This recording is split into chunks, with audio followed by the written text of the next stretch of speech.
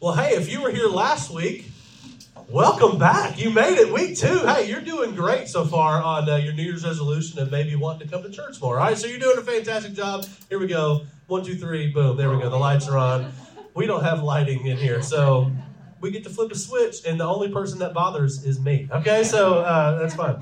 Hey, I'm so glad you're here today. We're going to start a new message series. We're going to spend 2 weeks. We're going to talk about the idea of we over me. Come on, y'all say we over me. We over me. Come on, y'all can be a little louder than that. Come on, we over me. We over me. All right, so before we get started, I'm going to rub a little salt in the wound a little bit. If you're out here, you're a Titans fan.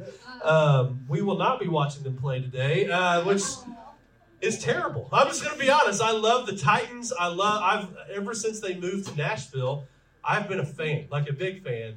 I love watching them. Well, last week, about 8 days ago now, was one of the worst days in our franchise's history, right? Like, our team, the Titans, we have struggled all year. We've played 90 players on our active roster. That's unbelievable, by the way. If you don't care about football, that's crazy.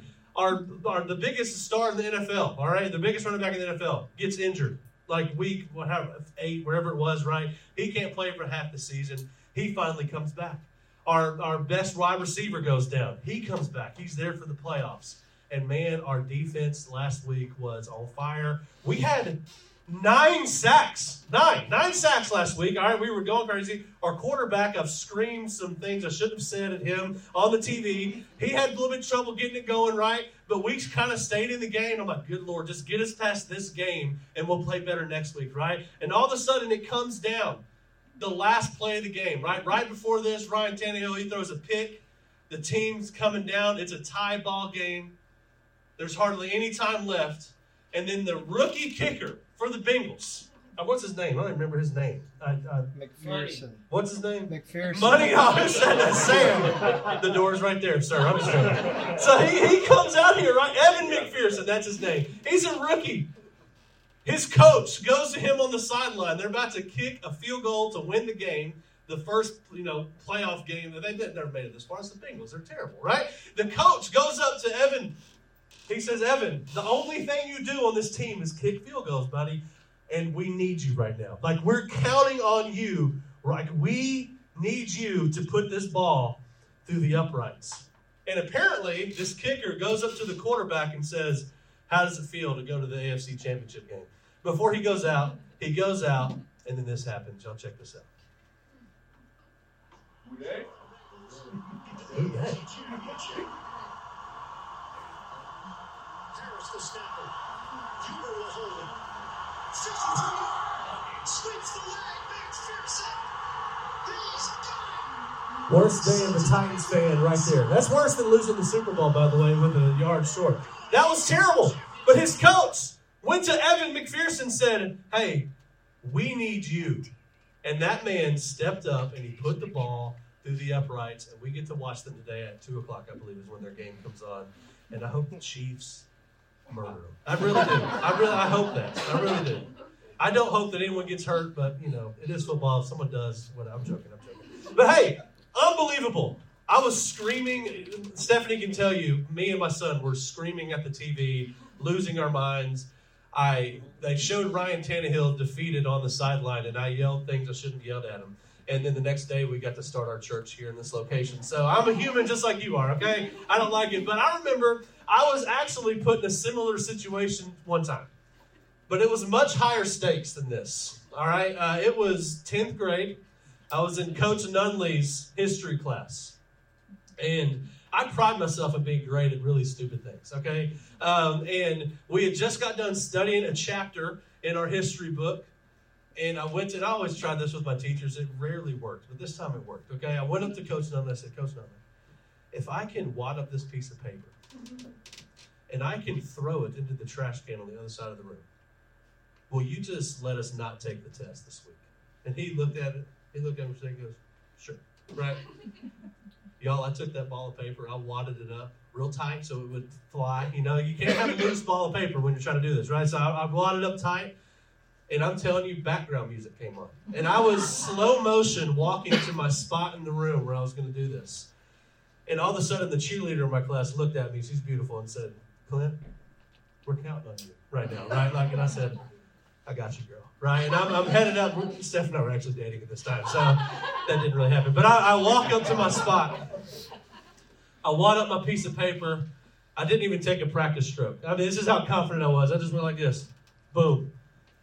Nailed it. Did not have to take the test. It was one of the greatest moments of my life. I'm going to be honest with you. But in that moment, it was we over me. I had to perform. My 10th grade history class needed me in that moment, right? And I came through. I'm happy to say I came through. No one in that class is in here right now. But hey, if you ever listen to this, by the way, if you're watching somehow, you're welcome. All right? But hey, we all get put in positions sometimes where people need us. Evan McDermott, man, he was needed in the moment last week in the game. And guess what? That joker drilled a kick through the uprights. So did every other kicker, by the way. Every game, except for one last week, came down to a field goal where that one guy is just, the whole thing's riding on him. Maybe that you're that person. Maybe you grew up playing sports and then you were on the foul line at the end of the basketball game and your team was counting on you like, hey, buddy, we need you to make these foul shots. Like, these free throws mean a lot right now. Maybe you've been there. Maybe for you, you're the breadwinner in your family, and you're the provider. Man, your family, they need you. They need you to go to work. They need you to grind a little bit so that y'all can eat and have a food on your table, right? You can have a roof over your head. Moms in here, stay-at-home moms, how many of y'all know y'all are needed? My goodness, Stephanie went on a cruise last week. I was by myself at my house with all my kids. Thought I had COVID last week. I didn't, thank God. And so I'm sitting here, and let me tell you, my kids are needy. I'll just tell you right now, they need a lot all the time. I know how, that last week I knew how a stay-at-home mom feels. I'm like, why do people want to do this? I don't understand. She got home on Friday, and I'm like, got to go write my message. See you later, right? Like, you're so relaxed now. Come on. But, man, we all are needed at some point or another. And I love the idea of being needed. Some people thrive under that pressure, right? Like, some people want the ball at the end of the game. This kicker for the Bengals, apparently he liked having that pressure. I don't mind having that pressure. I kind of like it. If we're playing board games at our house, if the final question comes down to me, bring it on, baby. I'm going to send you home right now on this board game. But there's other people we've had in our house that don't like the pressure. Like, we play some group board games in our house. We love board games in our house. And we play some games in our house, and I've seen people in my home, man, the pressure's on them, and they want to crawl under the couch and not be seen. Like, half of us in here might love the pressure. Half of us in here might hate the pressure, being the one that, like, people are counting on, right? Like, being the one that everyone is looking at for the answer, or being the one. Some people hate that. But whether you hate it or whether you love it, I'm either going to make your day-to-day or I'm going to ruin your day-to-day, okay? Welcome to church, everybody. It's going to be great. But let me tell you right now, if you're a person that hates it when someone really needs you and really counting on you, or if you're a person that really loves it, I want to just tell you something today, is that people need you. And I want you to hear me. People don't need me. Some people need me. But, man, people need a you. Man, they need a Michaela. They need my dad, right? They need Danielle. They need Miss Donna right here. They need not just a person. They need, like, actually you. Like, they need you in their life. God has given you something that they need, and you're the one that is to bring that thing to that person. People need you. And that doesn't mean that they don't need God. Before anyone gets mad at me for saying that, of course they need God. They need the God that's inside of you. But man, God has given you some gifts. God has given you some insight. God has given you wisdom that I don't have. God has given you a past. God has given you some experiences. God has given you some things that you need to give to others. And there are people everywhere waiting for you specifically. Not y'all, for you. Like, people need you.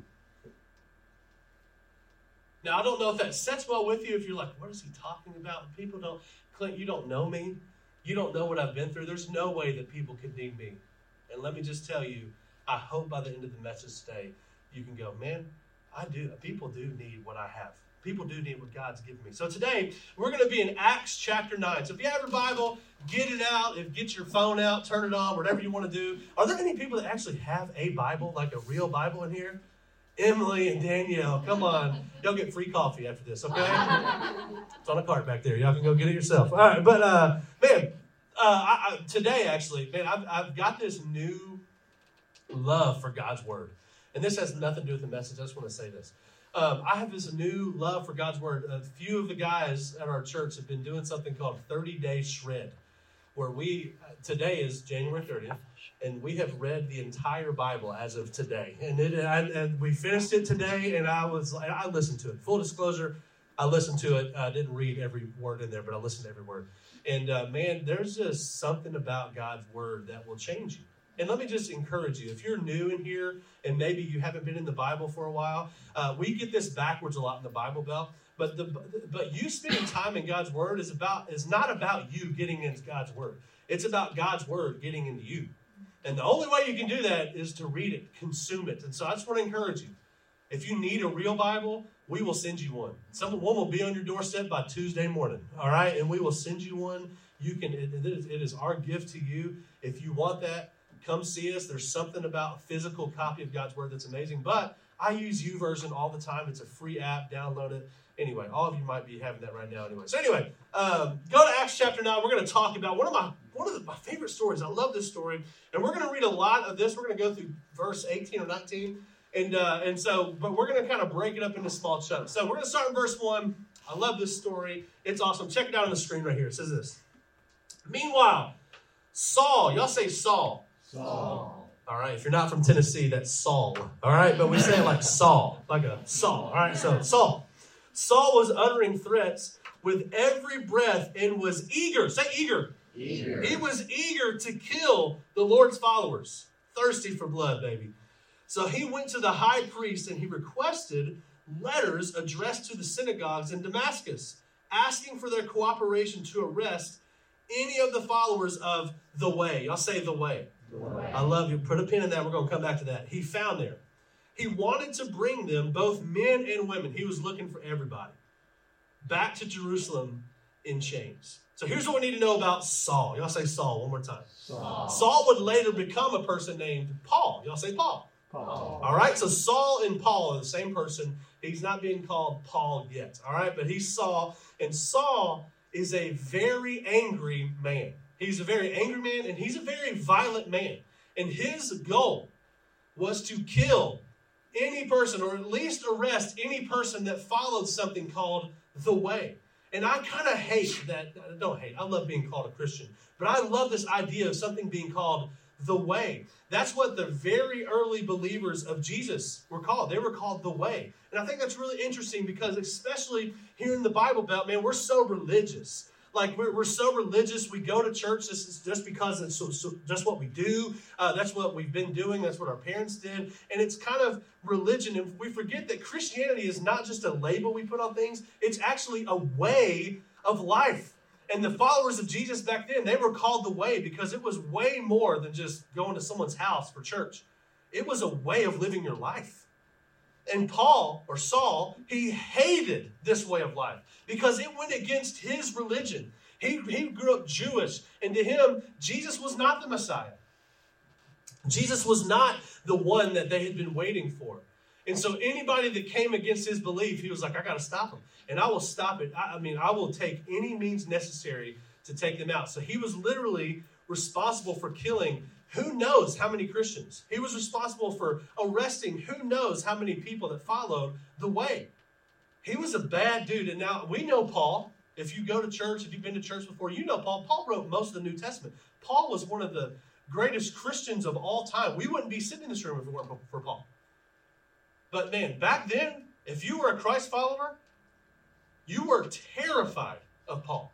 You were terrified of Saul. Why? Because that dude would have you stoned. And I'm not talking about like the good kind of stone, if that's what you do, right? But no, this is like they take big old rocks and they kill you.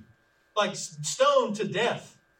And so Saul was a part of doing this. And he had just gotten orders from the high priest, from the high government officials in the Jewish community there.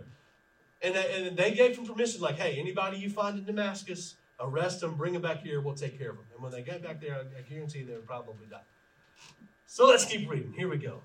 Starting in verse 3. It says, as he was approaching Damascus on his mission. Oh, baby, he was on a mission. He was thirsty. He was going to catch some people. He was on his way. He was on a mission. A light from heaven suddenly shone down. Y'all say shone down. We're going to remember that in a second. Around him, he fell to the ground and heard a voice saying to him, Saul, Saul, why are you persecuting me?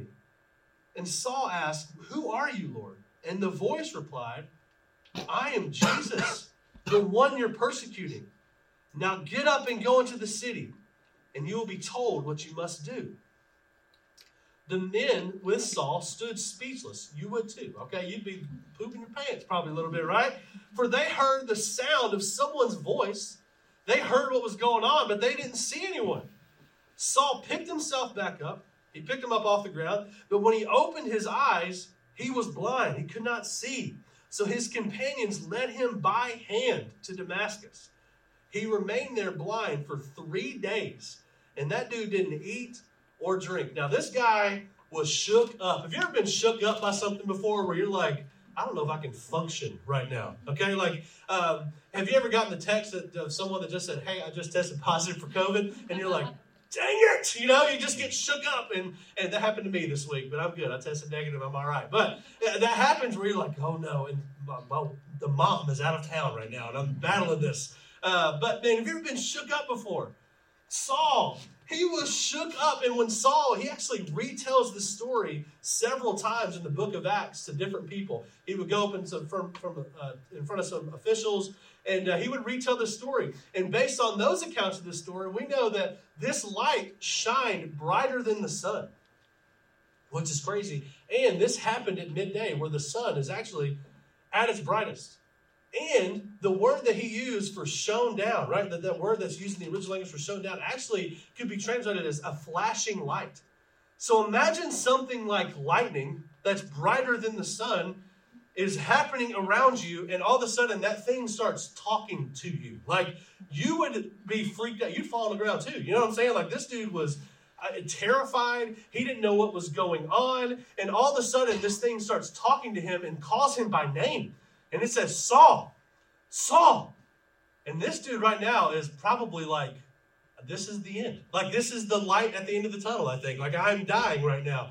And he doesn't know what's going on.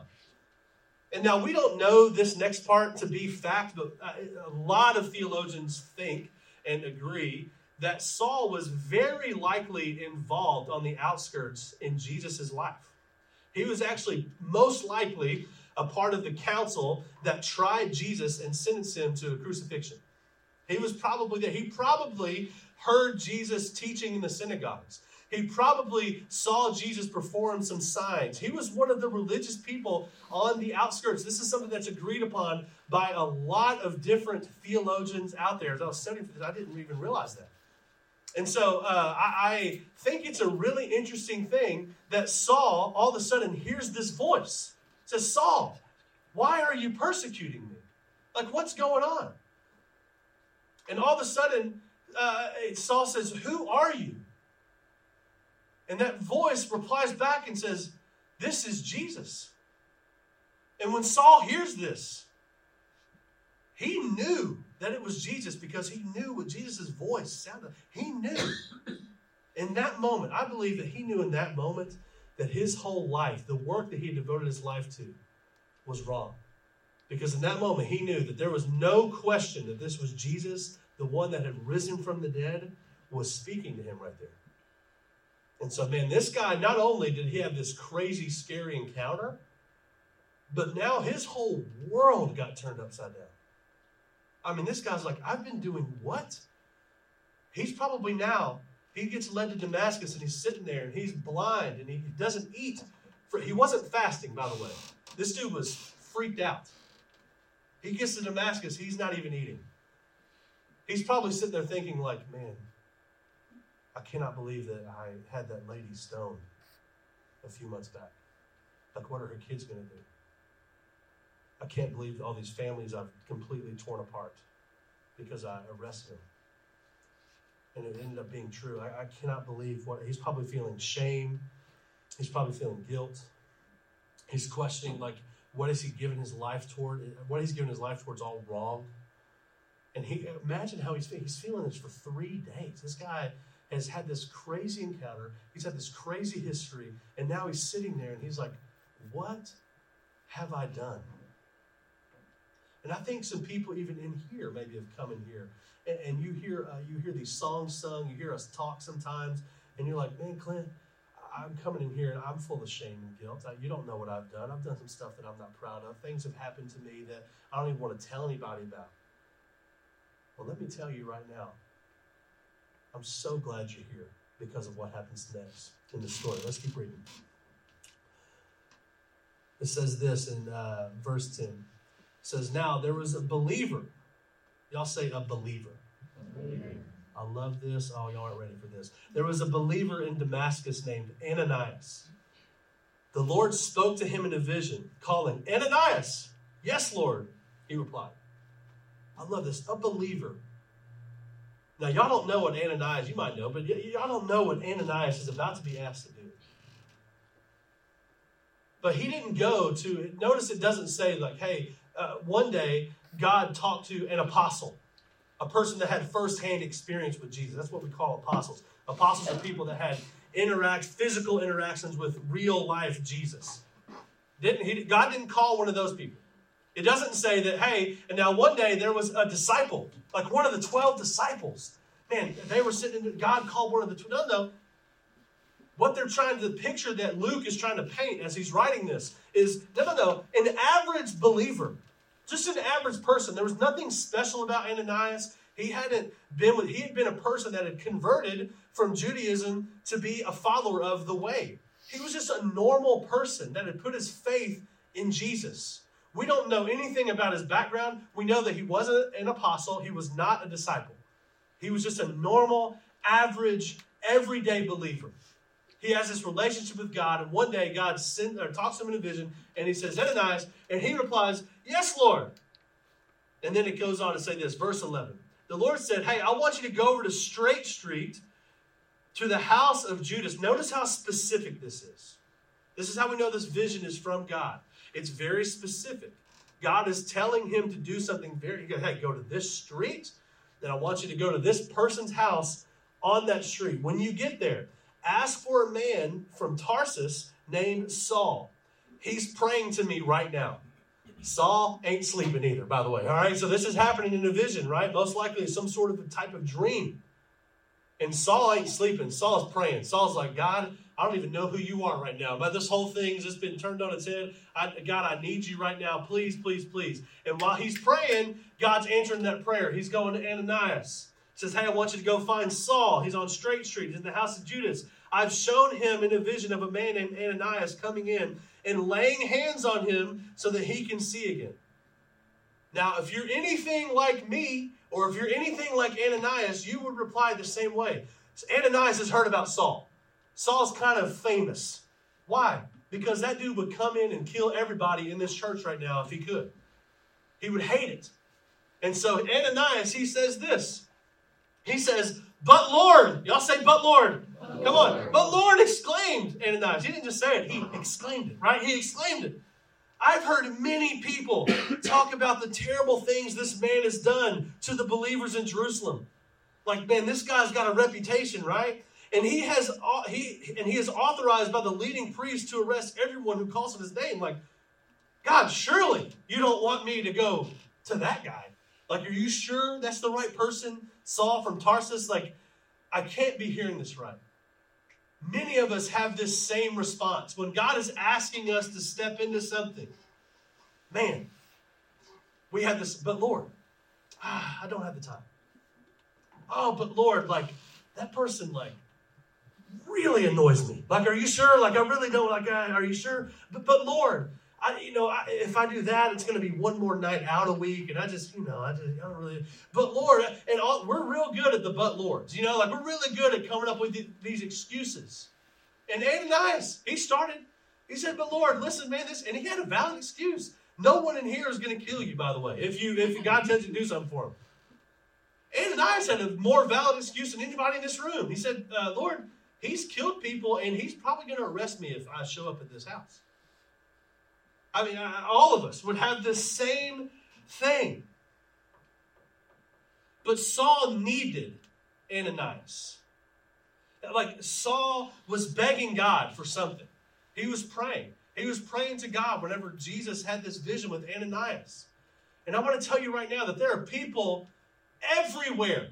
We can sit on the front porch of this place and throw a rock and find somebody that is needing one of you right now. Just like Saul needed Ananias, your neighbors need you. Your family, your extended family, they need you. The people you see at the gym, they need you. Your coworkers, they need you. The people that you interact with at the grocery store, that you look at and you go, God's going, hey, you need to help them. They need you. Why? Because they're praying for a you. They're longing for a you. They're not longing for Oasis Church. Okay, I love this church. We started this church. No. But this church is made up of people. I hope this church is going to be made up of people that are going to say yes to Jesus so that we can be the church outside of this place. Man, I don't care what happens in here. Man, I want you to take this out there to those people because those people need you. You are an Ananias to them. God's calling you. God's bringing someone up in your mind right now. God is calling you to meet the needs of somebody else. But we've gotten real good at finding excuses as to why we won't. I know for me recently, just to let you know, like I obviously, Steph and I pastor this church. I've given our lives to this. I love this. We're living the dream, baby. I every day, even the times I'm frustrated, I got people in my life that remind me, like, hey, this is what you signed up for, big boy. Like, hey, you're living the dream. And I am. I love it. But a couple of weeks ago, I just kind of made a decision. Like, I'm not just the pastor of Oasis Church. I want to pastor this community. And so when there's someone at the gym that, man, they share something with me, like this happened a couple of weeks ago, like, hey, I'm going to pray for you right now because I love you. God put me in that place for that specific purpose. And we're going to pray right now. Boom, pray at the gym. I would be embarrassed to do that because I'm like, I don't want to be the weird Christian guy. But, hey, that's what I signed up for. I'll be the weird Christian guy. I'm cool with that. Like, hey, I will pray for you because, man, people need that. And that's just the calling that I feel like God's given me. And so when I feel the Spirit move me, man, I'm not going to make an excuse. I'm going to do what God's called me to do. That's what I've decided to do. Some of us need to decide that. Quit making excuses and be the person that God needs you to be to somebody else. So let's read verse 15 again. It says this, but the Lord said, hey, after Ananias gets done, he says, God, listen, I'm a little afraid of this. Please don't do it. Here's what God says. He says, but the Lord said, go, for Saul is my chosen instrument. This murderer, this person that has abused the church, that has wreaked havoc on the early believers, who just the chapter before stoned a guy named Stephen, the very first martyr.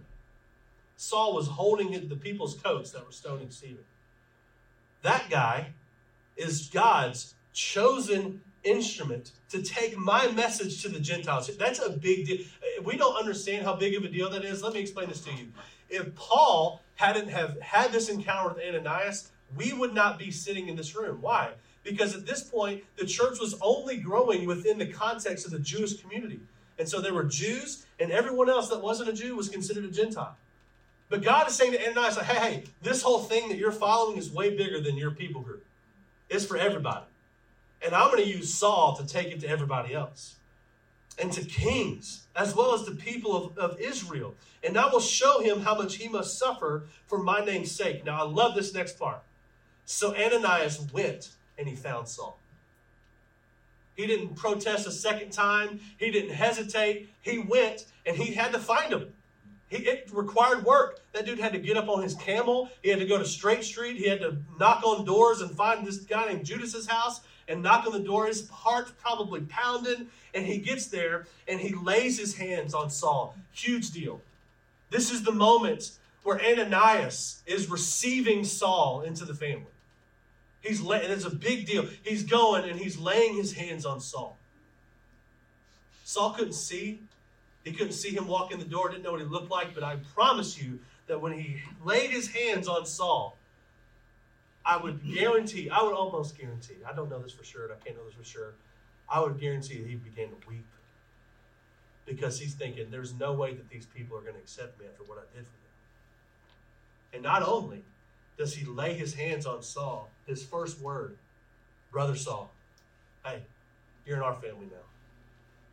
Hey, brother, you're a part of the family now. The Lord Jesus, what does it say?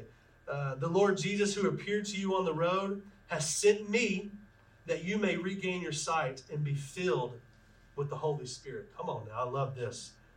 Instantly, after this moment, after Ananias had followed through and done what God told him to do, after that moment, the scales began to fall off of Saul's eyes. He became filled with the Holy Spirit, and immediately he was baptized into the family of God.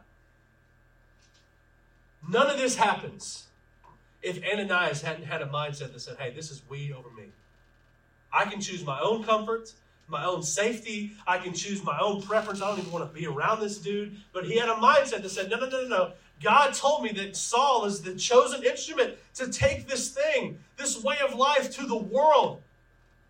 It's we over me. I'm going to go. I'm going to do it. We over me. If there wasn't an Ananias to go over to Saul's house, there would not be a Saul. We wouldn't be sitting in this room.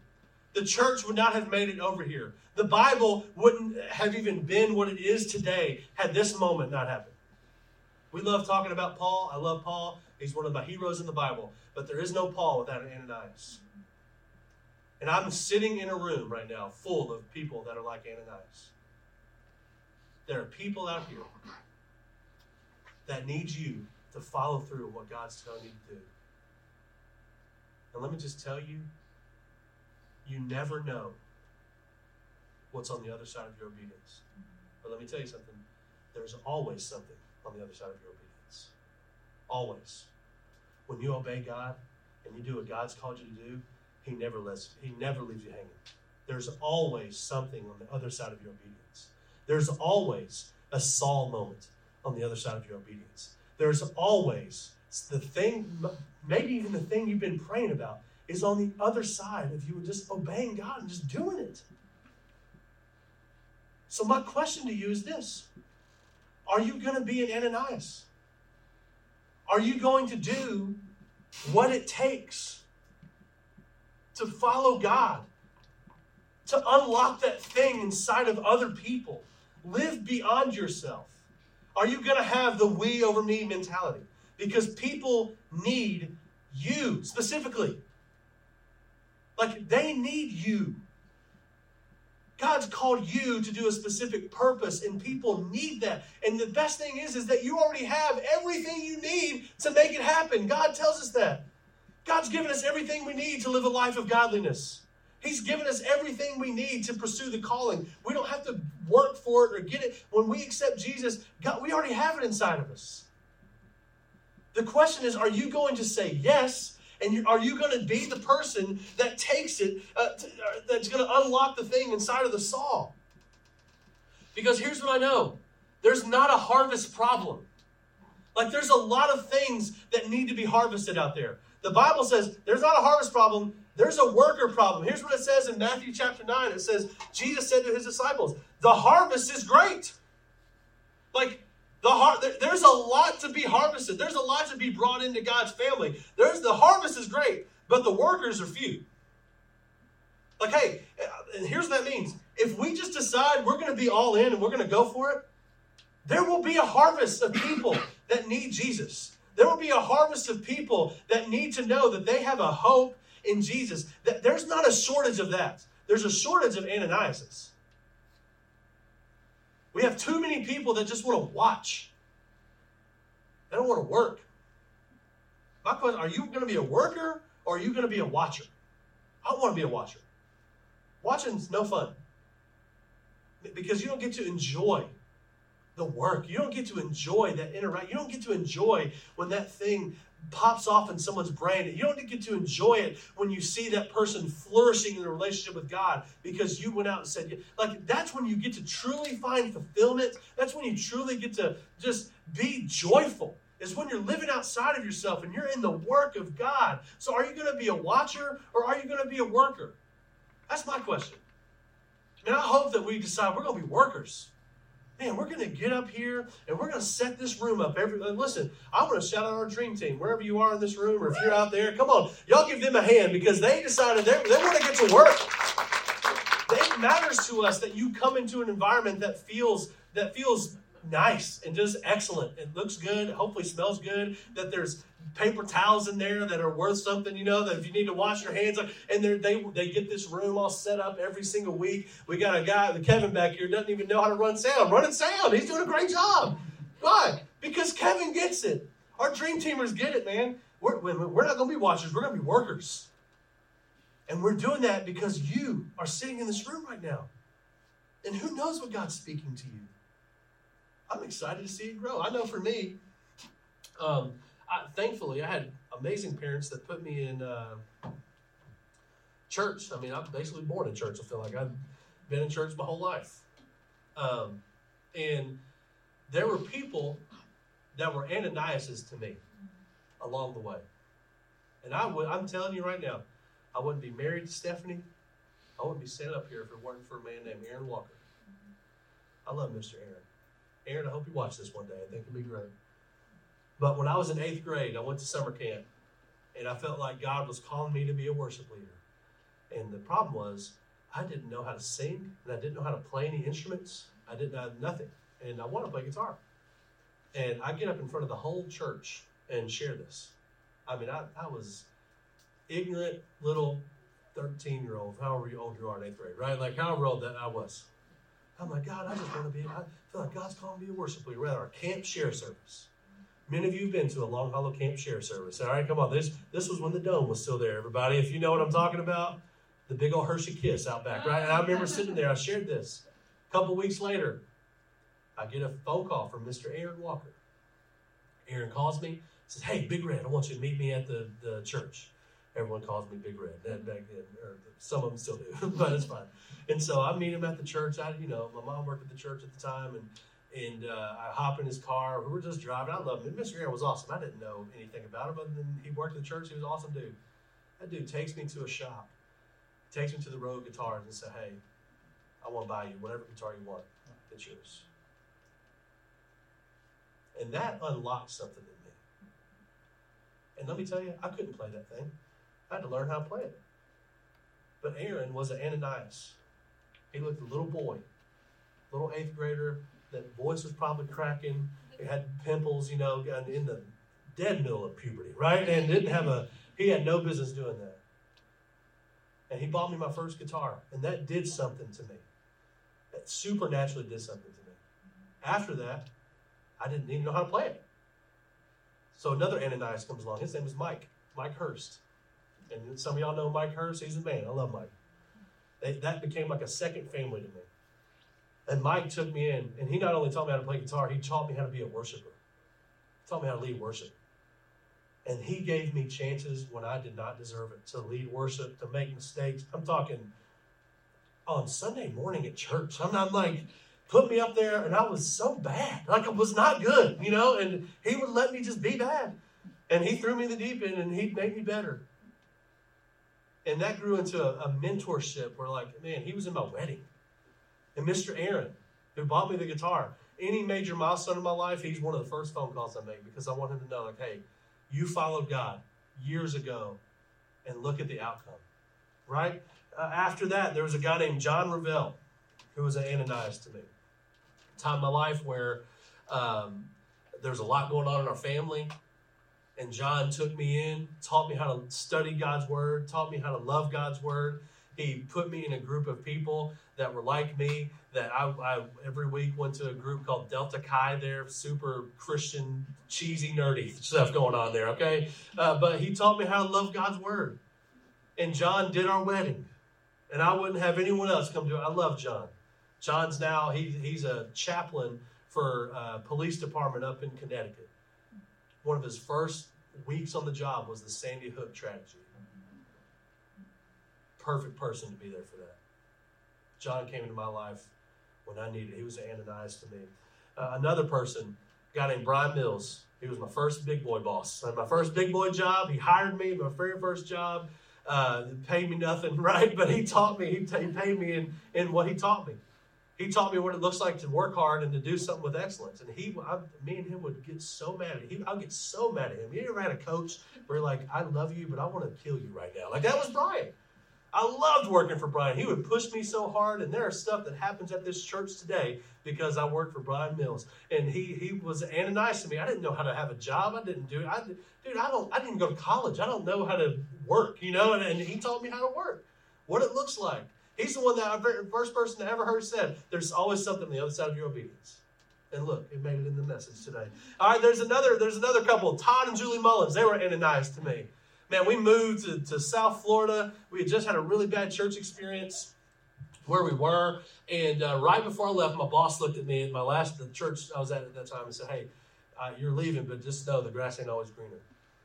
And I'm like, that was real encouraging. Thank you, buddy, on the way out, And so we get there, and I am just so gun-shy because I'm like, I can't trust these people. The grass ain't always greener. And that just kind of stuck with me a little bit. And one day something clicked, and I thought, the grass sometimes is a little greener. Why? Because people can take care of their yard. It's a culture thing. And Todd and Julie, they were the pastors of our last church. Our church quite literally would not exist without these people. You wouldn't be sitting in these seats if it weren't for Todd and Julie. Y'all might not ever meet them, but they made one of the very first major financial investments into our church. Not only that, we worked under them at Christ Fellowship for 6 years. And I'm telling you, our faith was able to grow in a way that we were able to say yes to this. They were an Ananias to us. A couple other people. I'm just going to keep going. Reeves and Jen Wilder. Some of y'all know Reeves. He's come and preached here before. They're at Disney World right now, and they just got over COVID. So moment of silence for them because they're about to walk a lot. But they're some of our best friends. They were at our training when we were learning how to plant a church that didn't matter because we planted during a pandemic, right? Like all that training kind of went out the window. But they were there. And I can't tell you how many times they've stepped in when I needed it the most. Man, I would call them sometimes like, I want to quit. I cannot stand this. I feel like this ain't working, And I'm calling Reeves and Jen, and I call him probably once a day. We talk almost every day. And God's used them to help me understand that we're not alone. There's people in our corner that love us. They've been an Ananias to us. The last people I'll tell you about are Keith and Carrie Cothran. Woo! I love Keith and Carrie Cothran. I met Keith out of a crazy inconvenience story. Man, don't miss what God wants to do when you're inconvenienced. I was hitchhiking. I swear this is true for those of you. I'll tell this story sometime. I was hitchhiking on an interstate in South Carolina. Long story, all right? And I literally had made a sign in my journal that said, I'm vaxxed and nice. I just need a ride. I still have it in my journal. I'll bring it inside. And a guy picks me up, not Keith, takes me to his house after I'd asked him not to do this. I'm thinking, I'm going to end up in this dude's deep freezer, right? They're going to have to come find me. I'm FaceTiming Stephanie. And I'm like, I need my phone to be pinging off of every cell tower. They got to know where I am, right? And I get to Joe, is his name. I get to Joe's house. Joe happened to be a pastor, by the way, which, thank God. Yes, she sighed back there like, I felt the same way, trust me. Well, Keith is another ARC church pastor.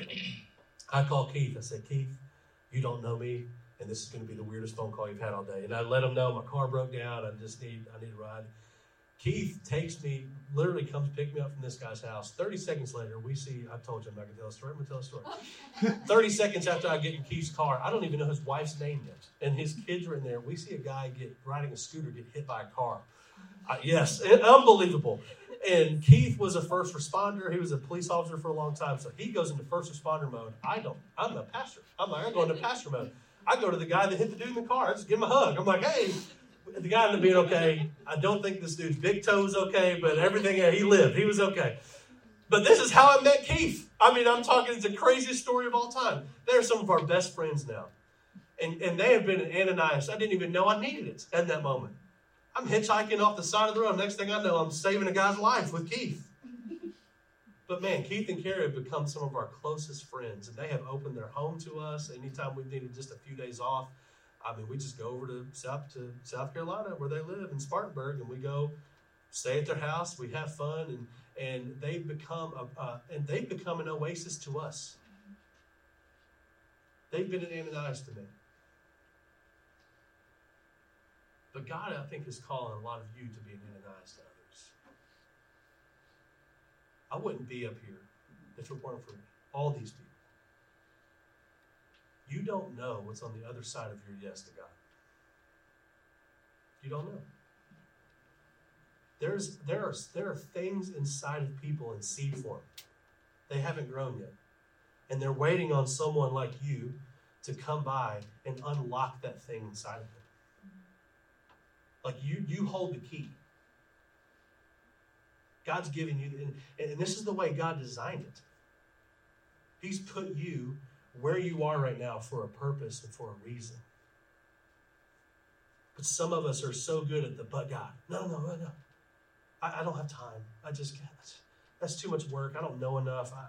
I'm not qualified. Like, I don't really know the Bible. I don't even know where the books of the Bible are. Like, I don't even, I'm not, God wouldn't.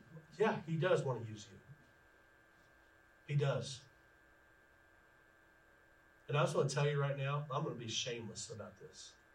The best place that we do that here at Oasis Church, where you have an environment where you can be an Ananias to someone else, is our groups. God designed you to live with other people, in community with other people. And man, has the last 2 years torn us apart from community. We can't be around people. I mean, I can't tell how many people we've brought food to because they didn't have anybody when COVID hits. You got COVID, let us know. We'll bring you food. I'll give you a DoorDash gift card. That's what we're here for. I love it. I want to be that for you. But guess what? Other people want to be that for you too. Other people need to know what's going on inside of your life. Well, Clint, if I tell them, they're going to judge me. No, they're not. If you tell them what's really going on in your life, they're going to look at you and go, me too. That's going to happen, I'm telling you. But the best way you can be an Ananias to somebody is to get in a group with them. Do life with them. And I'm just going to tell you, because we're in charge of our groups here, I don't care why you have a group. I really don't. You can go study Revelation and try to predict when Jesus is going to come back for all I care. Or if you like to work out, make that a group. If you like to quilt, make that a group. I don't care why you meet. I just want you to meet. I just want you to get with people. Because there's too many Ananiases, there are too many Sauls. We need to get together and see what happens, because you're going to unlock something inside of somebody. And we'll never get to see the potential inside somebody until we unlock it. And so, man, listen, our groups are starting in 2 weeks, and you got time. You can sign up for one right now. Or what I would love for some people to do in here is start a group. Oh, but Clint, but Lord, right? The excuses are already starting in your brain. I can hear it right now. All you need to, I'll ease the tension in here, right? To lead a group in our church, you need to open your door and put out a snack tray. That's all I'm asking you to do. I'm not asking you to have all the answers. I swear, I'm being so serious. You don't have to have all the answers. You don't have to know where all the answers are. I don't. I'm the pastor of the daggum church, and I don't have all the answers. But man, here at Oasis Church, one of our core values, we're committed to community. I'm not committed to Bible study. That will happen. I'm committed to community. I don't care why you meet. I want you to lead a group. Well, I don't even remember here. I don't care. I really don't. Well, none of my friends go here. I don't care. I know it's crazy. I don't. I just want your people that you're in contact with, get them in a group where we can see that seed inside of them grow. Put them in a position where they can grow. All the men in here, let me tell you, I'm leading the men's group. And we're going to go through a book called Way to Win, and all of you need to be. That's going to be awesome. And I'll buy the book for you. It won't cost you a dime. Our church, we have a very generous church. We'll buy it and we'll pay for it. I'll just get there. Just get there. We'd love to get to know you. We'll trade off who gets to host it and all that kind of. I don't care. Listen, I just want you to get there. Make it a priority. Lead a group. Because when you get in that environment, guess what? You're becoming an Ananias to a Saul. You're unlocking that thing inside of somebody. And we have a group leader training next Sunday on Zoom. Just log on, turn off your camera, just listen to me talk. That's all I ask, all right? I'll give you the gist of it. Don't be doing an MLM at our groups, and don't be taking up money at our groups, okay? No one wants to buy your oils, all right? And you don't need to take up money for anything, okay? That's all I care. There's more than that. There's a lot more spiritual than that. But that's like the kind of stuff we want to train you on, okay? Like, this isn't your time for Mary Kay. You know, I love it. If you want to get it, whatever. But not a group time. All right, but I'm serious. We have a group. I hope that there are people in here that's like, you know what, I'll give it a shot. And guess what? You don't have to meet every week. We do our groups in semesters. So, man, you only have a little bit of time. Like, it's not like we're asking you to do this forever. No, do it for 12 weeks. That's how long the semester is. And guess what? You can only meet 4 times in that whole time. Meet once a month. Meet every other week. Like, I'm not asking you to just change everything. No. Demystify all this stuff. Just lead a group when you can. Take something you already do and turn it in. If you like to golf, my goodness, how many people would love to go be in a golf group?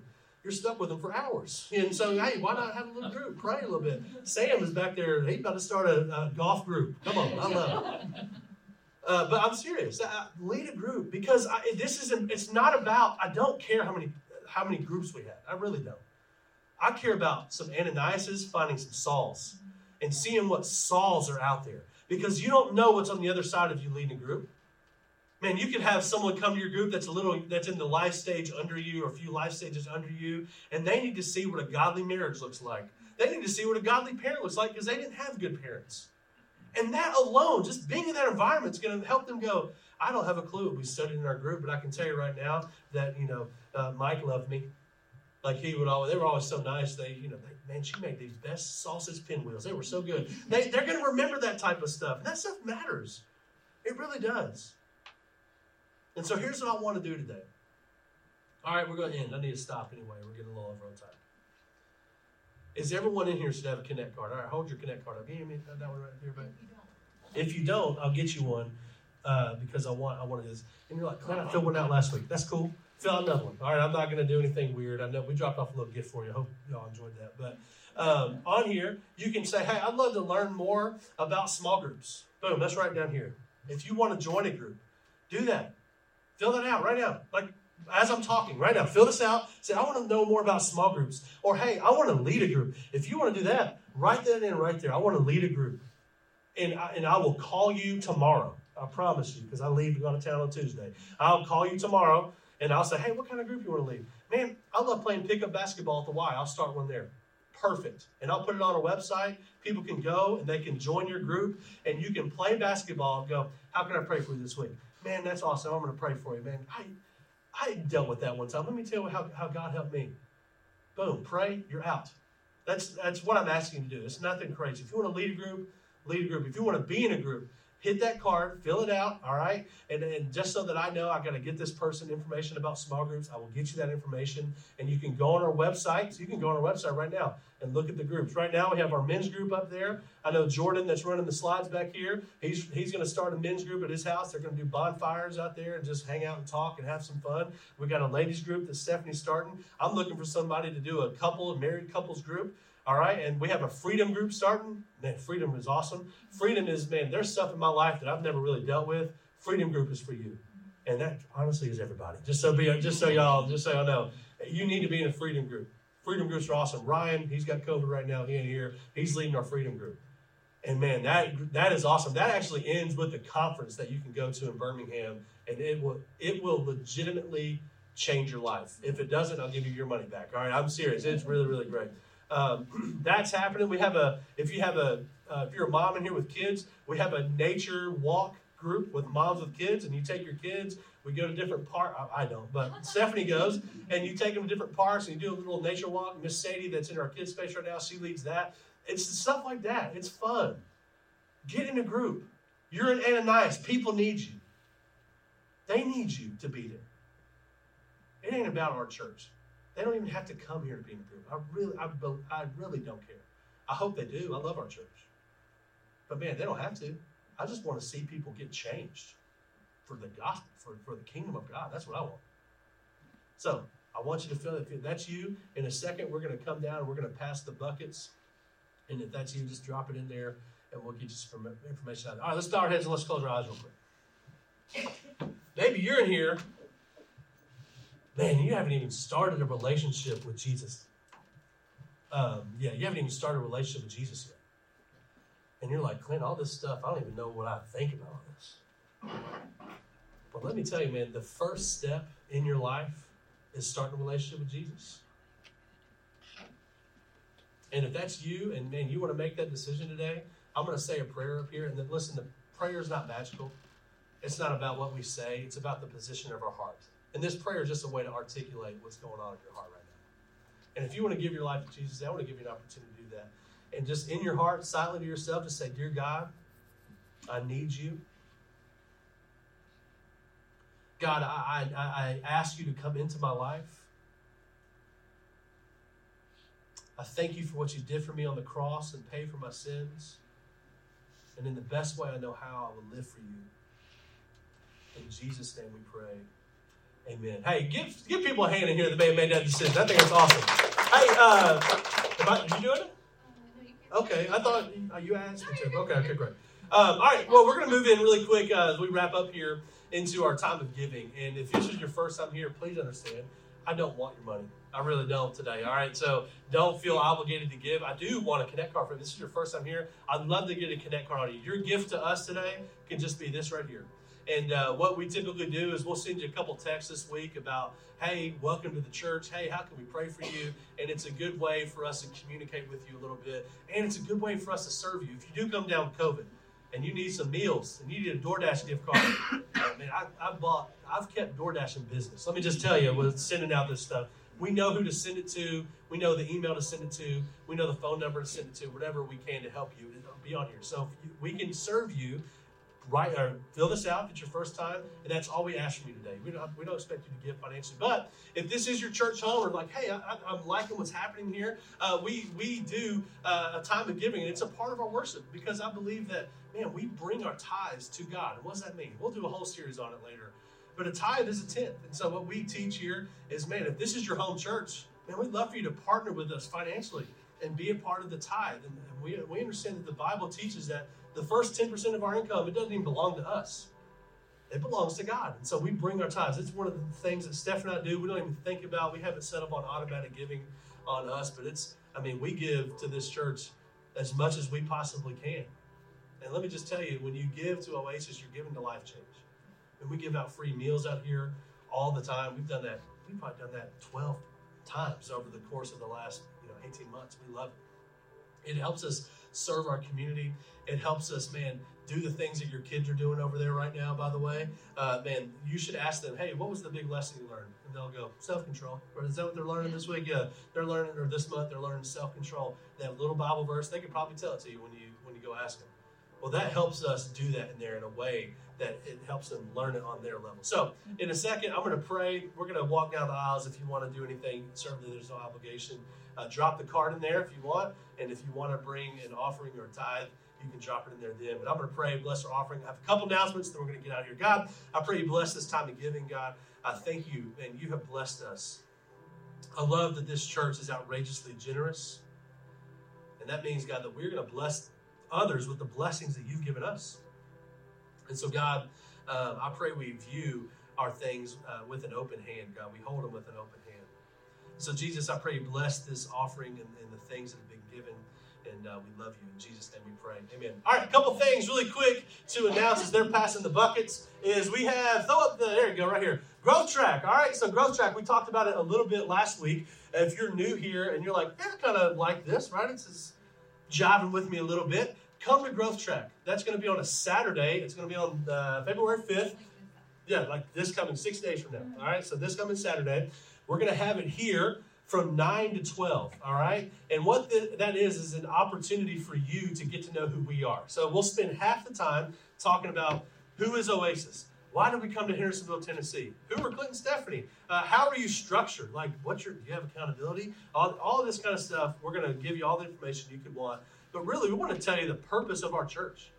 Man, the purpose of our church, we want people to know God, find freedom, discover their purpose, so they can make a difference. And you're going to learn about all that at Growth Track. But the best thing about Growth Track is not that.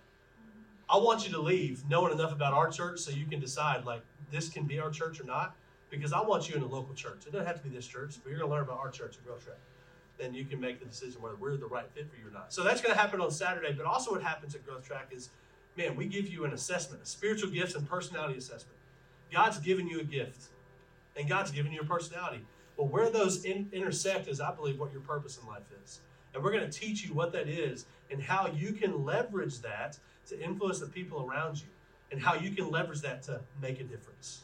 Because God's given all of us a purpose. He's given all of us different gifts. And when we put those different gifts together, it makes something beautiful. You're going to learn that at Growth Track as well. The second thing I want to talk to you about is our small groups. I just spent the whole daggone message talking about this, okay? But serious. Go to our website, oasistn.church. That's our website, www.oasistn.church. Yep, and this is the list of groups we have on our website right now is going to continue to grow as more of you decide to lead groups. So check back there. If you want to just default to one, if you're a guy, come join my group. If you're a lady, come join Stephanie's group. That'll be the easiest thing for you to do. And they typically go to Panera, hang out, and go through something.